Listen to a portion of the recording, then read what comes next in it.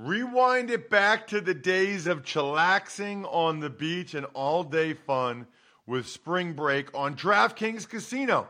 Play exclusive games like Fan Fave Rocket. The excitement is endless, the vibes are right, and the cash prizes could be huge. New players start playing with just $5 and get $100 back instantly in casino credits. Download the app and use code RTFP to book your one-way ticket to fun with DraftKings Casino. The crown is yours. Gambling problem? Call 1-800-GAMBLER or visit www.1800gambler.net. In New York, call 877-8-HOPE-NY or text HOPE-NY 467-369. In Connecticut, help is available for problem gambling. Call 888-7-897-7777 or visit ccpg.org. Please play responsibly. On behalf of Boot Hill Casino and Resort in Kansas, 21 plus, age varies by jurisdiction, void in Ontario. Bonus bets expire 168 hours after issuance. See dkng.com/football for eligibility and deposit restrictions, terms, and responsible gaming resources. It's the Ross Tucker Football Podcast. Oh, yeah, it is. But it's not just any Ross Tucker Football Podcast. It is a Monster Monday presented by DraftKings and a very happy 4th of July to each and every one of you. We still have a podcast for you. In fact, we've got an amazing show for you. I'm going to have Greg Cosell on, the civilian GOAT, momentarily to talk about the top quarterback prospects in college football in 2022, which also means, at least to this point, the top quarterback prospects for the 2023 NFL draft, which is amazing. Please have a great time today. Please be careful. However you're planning to celebrate 4th of July, don't eat too much, but eat a lot. Don't drink too much. I'll let you decide. And be very, very careful with the fireworks. And make sure while you're grilling or you're hanging out, you have on in the background music. People don't want to hear music on 4th of July. They want to hear Greg Cosell. It's a new week, which means we'll have a new Spread the Word winner via social media, a new sponsor confirmation email winner. I should mention you can always check out all of our sponsors over at rosstucker.com. You can always spread the word via social media at Ross Tucker NFL, at Ross Tucker Pod. Just give us a 5-star rating and review and send it to me, which is amazing. And then you can also win the YouTube shout out, which you know I love, youtube.com/Ross Tucker NFL. Please subscribe if you have not already. It's Big Show time. The Big Show. Greg, I look forward to this episode every single year. It's kind of our first glance, your first glance at the underclassmen video of some of the top prospects. I guess I should say first, happy 4th of July, Greg. Thanks for coming on the show. All right. Okay, so let's start with the quarterbacks. Your sense of the group over, I don't know how many you watched, 4, 5, 6, 7, I don't know how many of you watched so far, but of the top guys going into the season that you watched, what's your sense of them as a group before we get into them individually? Yeah, and I think people need to understand that this is all preliminary. I try to get a feel for guys. They're going to play a whole nother college season, Ross. So I don't want people to think that what I'm saying as we discuss this now in early July is really the way it's going to be. There could be changes in the way I see it based on watching far more tape after they play another full season of college football. So this is not the definitive way. Maybe nothing will change. Maybe a lot of things will change. I think it's a pretty good group overall. I think that's always easy to say now. I think there's 3 or 4 guys that I find really intriguing when I watch their tape, and I'm very anxious to see them a year from now. But I think that those 3 or 4 guys I think are potentially very strong prospects. Is this a fool's errand, Greg? Because it seemed like last year so much changed. Correct. So it's like, I guess I wonder but this is how teams do it. I mean, they have grades on these guys now, and they want to have an idea of who the top guys are going into the season.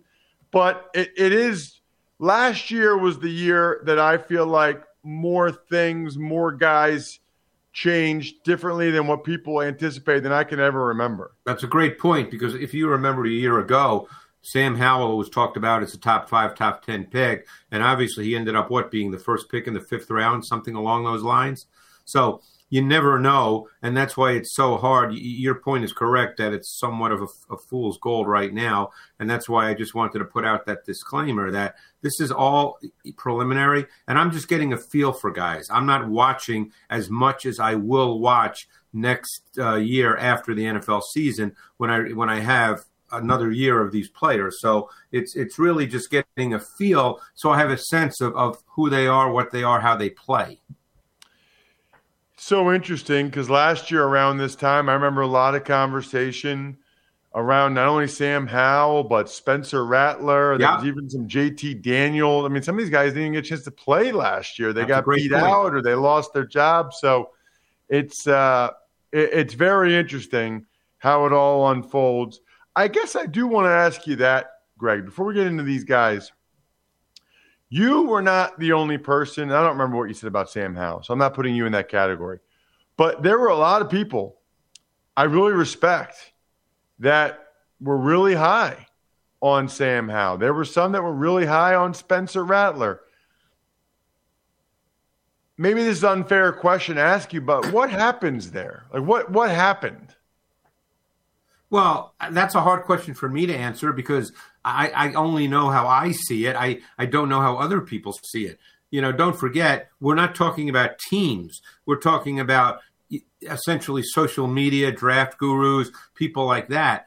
So we don't know how teams felt about these players. You know, I do get an opportunity to speak to teams at times, and I think that there was a sense, even going back a year ago, that this was not going to be a higher level quarterback draft class in 2022. So I think teams had that feeling based on their evaluations, and that's all that matters because they're the ones drafting. So when you read now about, you know, on Twitter or on social media about where players stand in a draft by people who are not working for teams, and obviously teams don't discuss it like that, then it really doesn't matter.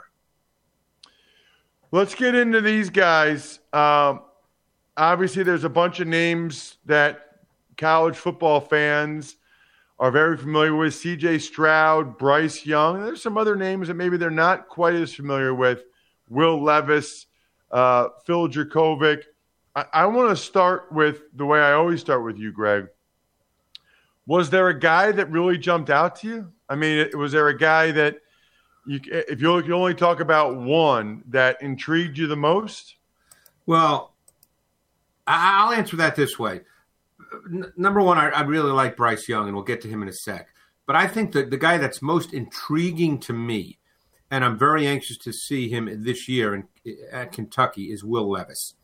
Will Levis is extremely gifted. He's big. He's physically imposing. He's got size, mobility. He's got physical strength.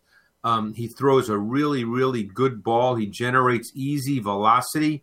He was coached last year by Liam Cohen, who came from the Rams and is now back with the Rams. This year he'll be coached by Rich Scarangello, who's been in the NFL for years and years. So he's going to continue with NFL route concepts and NFL coaching. I'm fascinated by Will Levis. Again, I can't speak to what's going to happen this year or where he might be drafted, but I think you're dealing with a guy that physically is extremely gifted and is going to have a pretty refined sense of NFL route concepts and combinations and an understanding of those just from 2 years working essentially with NFL coaches.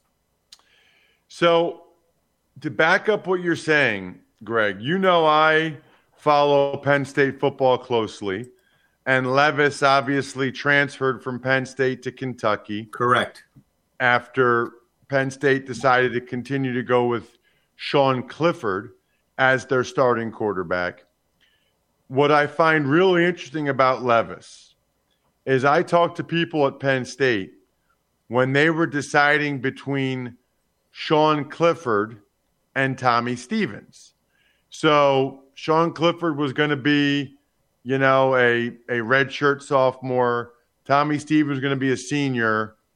And I was told, if you just came to our practice, the guy that looks like the future NFL first-round pick, the guy that would make you say, wow, is Will Levis, who at the time was a true freshman. Right. And they said he just physically, he's more imposing. He throws the ball better. He's an athlete. I mean, they brought him in a couple years ago, primarily to run. Yeah. Because he was such a physically powerful man as a runner. It seemed like it took him a little bit of time to get a little more developed in the passing game. Or maybe Penn State just didn't do a good job with it. But they said if you came to our practice, when he was a true freshman and a redshirt freshman, if you came to our practice, the guy you'd say, well, that's the guy that's a future first-round pick, is Will Levis. Yeah, and again, I don't know what happened at Penn State. I can't speak to that. You may know more about how they made their decision. Maybe he just wanted to leave. But there's no question about that. He's 6'3", 235. He's physically imposing. He has a tight, compact snap delivery. As I mentioned, he generates easy velocity. He does not work hard at all to throw the football. He's a natural thrower with torque and weight transfer. He doesn't have a lot of arm motion. He's, like I said, it comes out easily.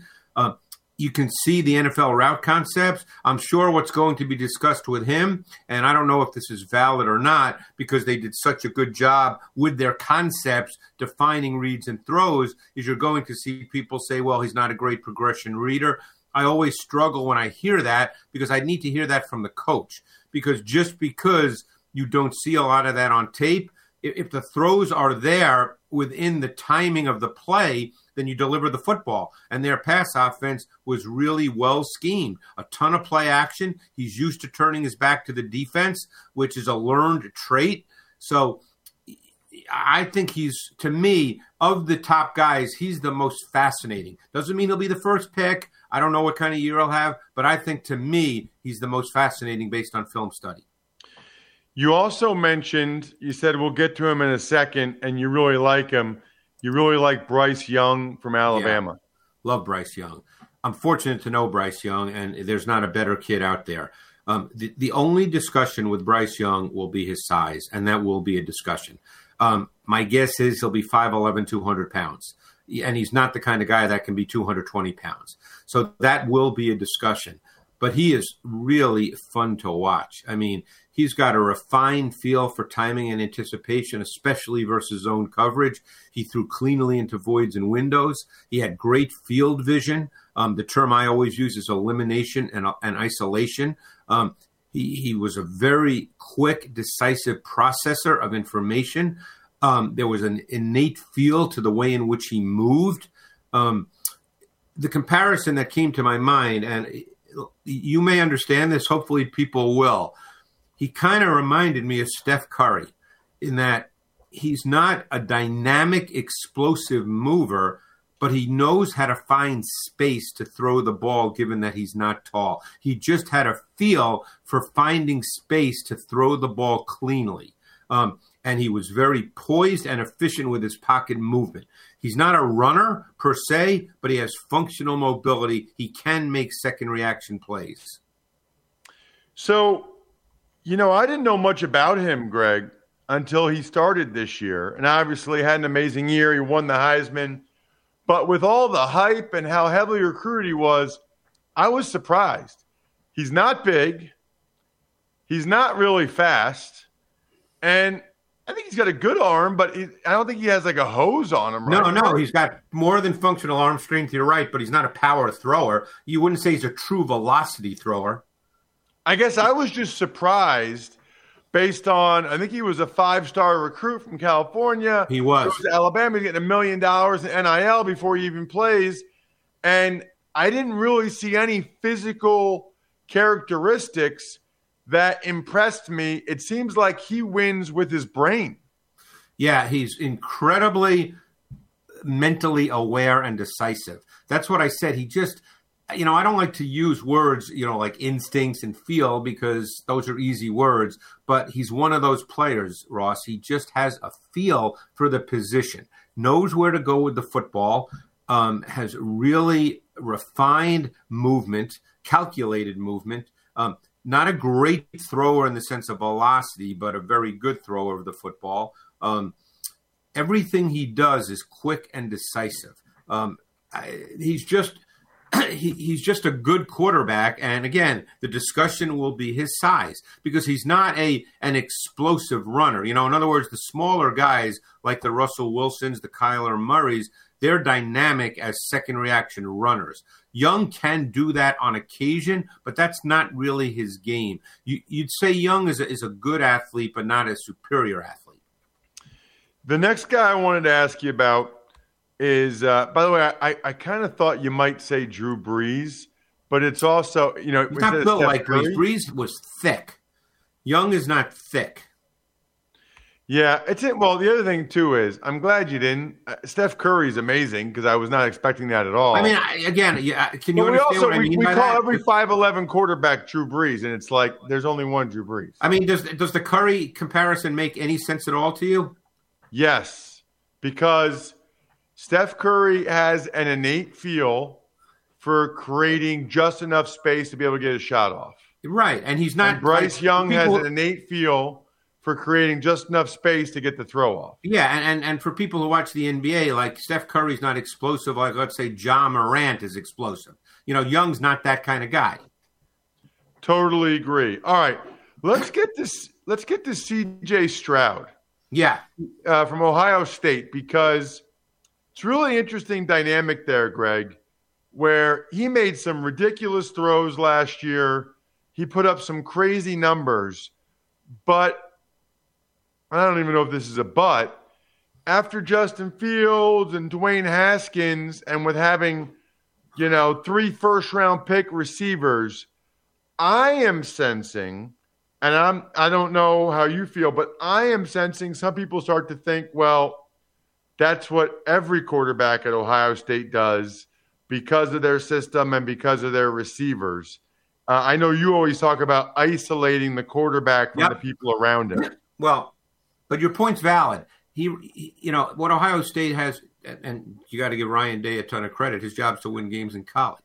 It's a highly schemed shotgun, no huddle, define read pass game with a lot of clean throws from secure pockets. The throws are predetermined.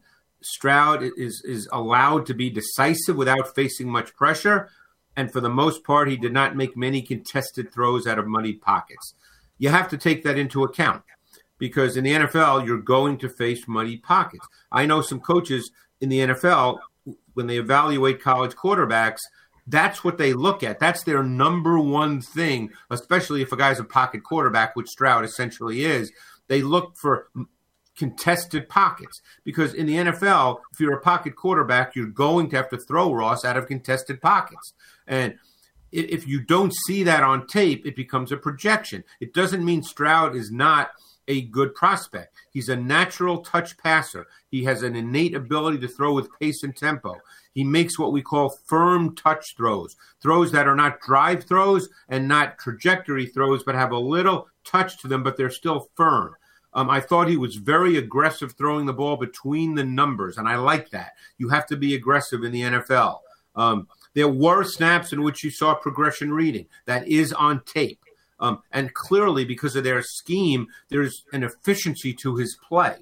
He was decisive. So there's a lot to like. You just have to decide, and your point's valid about about Ohio State, is can he make those contested throws? Because even though he does have functional movement ability, he's not going to make his living in the NFL running around.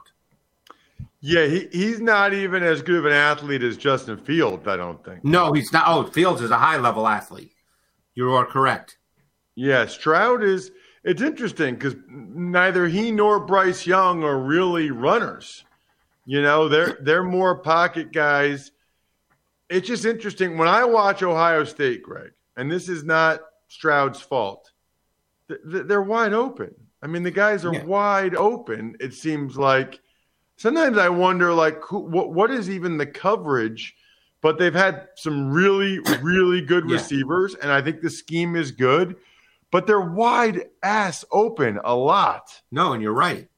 Now, he did have some really good progression read plays where he understood the coverage and the defense against Utah in the bowl game. And it was really clear that he had a sense of the coverage because they tried to disguise with some late movement, and he saw it. And that I thought was really, really positive. But you're right. I mean, he runs such a schemed offense. And this is no knock on Stroud, because Ryan Day's job is to win games and put together a great offense, which he has done at Ohio State. But there was a lot of pitch and catch in Ohio State's offense, and that's okay. But then you have to decide that's why you have to isolate Stroud.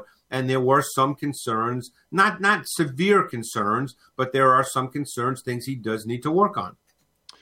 So the next guy I want to dive into is Phil Jurkovec from Boston College.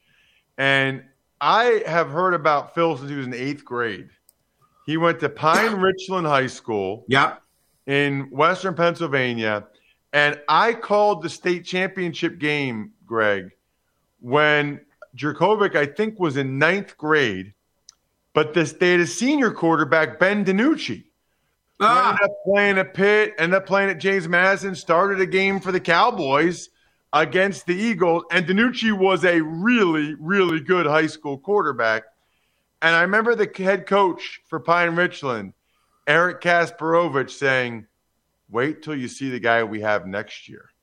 And he was showing me videos of Jurkovec dunking in 9th grade in high school basketball games and averaging like double digits in high school basketball game. It was unbelievable. So goes Notre Dame behind Ian Book, and that's a similar deal, I think, Greg, to the Clifford thing with Levis, is that when you have an established quarterback and you've won big with them and they're pretty good, it's really hard to get those guys beat out by a younger guy who's inexperienced. Really hard. So Levis went to Kentucky. Jurkovec went to BC. What did you see from him in Boston at Boston College? Yeah, he was an interesting study, Jurkovec, because he's not really a natural thrower. He's got an odd motion, and at times that impacted his velocity and his ability to drive the ball. It impacted his ball location. He missed a lot of routine throws just with poor throws. He's got a very limited range of motion on his delivery. He looks like he pushes the ball. At times it looks like he's laboring to throw the ball. He needs his feet set because of his throwing motion. I think his deep balls often lost energy, but he's very physically tough. He'll stand in the pocket and deliver the ball. He can shed pass rushers and move. We talk about contested pockets. He is willing to stand and deliver, keep his eyes downfield in that regard. And I'm not making a direct one-on-one comparison, but I think of someone like Phillip Rivers, who just stood there, and it didn't matter how close a pass rusher was. Phillip Rivers was going to stand and throw the football. Jurkovec is very similar in that regard. Tremendous pocket toughness. He showed the willingness to turn it loose and make tough throws. He was aggressive. He's just not a great thrower of the football. And I'm very curious to see now that ideally he's healthy this year and starts every game. He was hurt last year, but I did watch 6 games from 2020 when he was the full-time starter in his first year at BC. So this is not just based on last year. This is based on seeing him the year that he was a full-time starter at BC as well. I just really struggled with my evaluation of him because at times he's tough to watch because of the way he throws the ball, and he missed too many easy throws. So a couple of thoughts there. I think that just mentioning Rivers is interesting because, what you said about Jurkovec's throwing motion, I know it is a little awkward. It is. People said the same about Rivers. The other thing that's interesting, he was a really high-level athlete in high school, but he's not going to be like a runner in the NFL. No, and they ran him a good amount, but he's not unathletic by any means, but he's not going to be a runner. Right. That's not going to be, a big part of his game. That's interesting. I'll be very curious to see what ends up happening with I just hope he stays healthy and gets a good year. Yeah, I agree. And I hope a lot of you guys get a chance to go to the Express and find statement shirts in bright colors, prints that pop, and lightweight fabrics like I did. Or you want to kick it old school like Greg Cosell or like me with vintage-inspired polos made for modern living? Why not? Find something for every destination at Express, online or in-store. Big fan of the shorts, the bathing suit, the shirts that I've gotten from the Express. Huge fan. Also, I'm a huge fan of all of our patrons. Love them, love them, love them. Especially Pizza Boy Brewing, Sporticulture, HumanHeadNYC.com, SteakhouseSports.com, Go-Bengals.com, and Evergreen Economics. Other than that, I think we're done here. Good luck, everybody. Thanks for listening to the Ross Tucker Football Podcast. Make sure to also subscribe to the Fantasy Feast, Even Money, Business of Sports, and College Draft. All available at Apple Podcasts, RossTucker.com, or wherever podcasts can be found.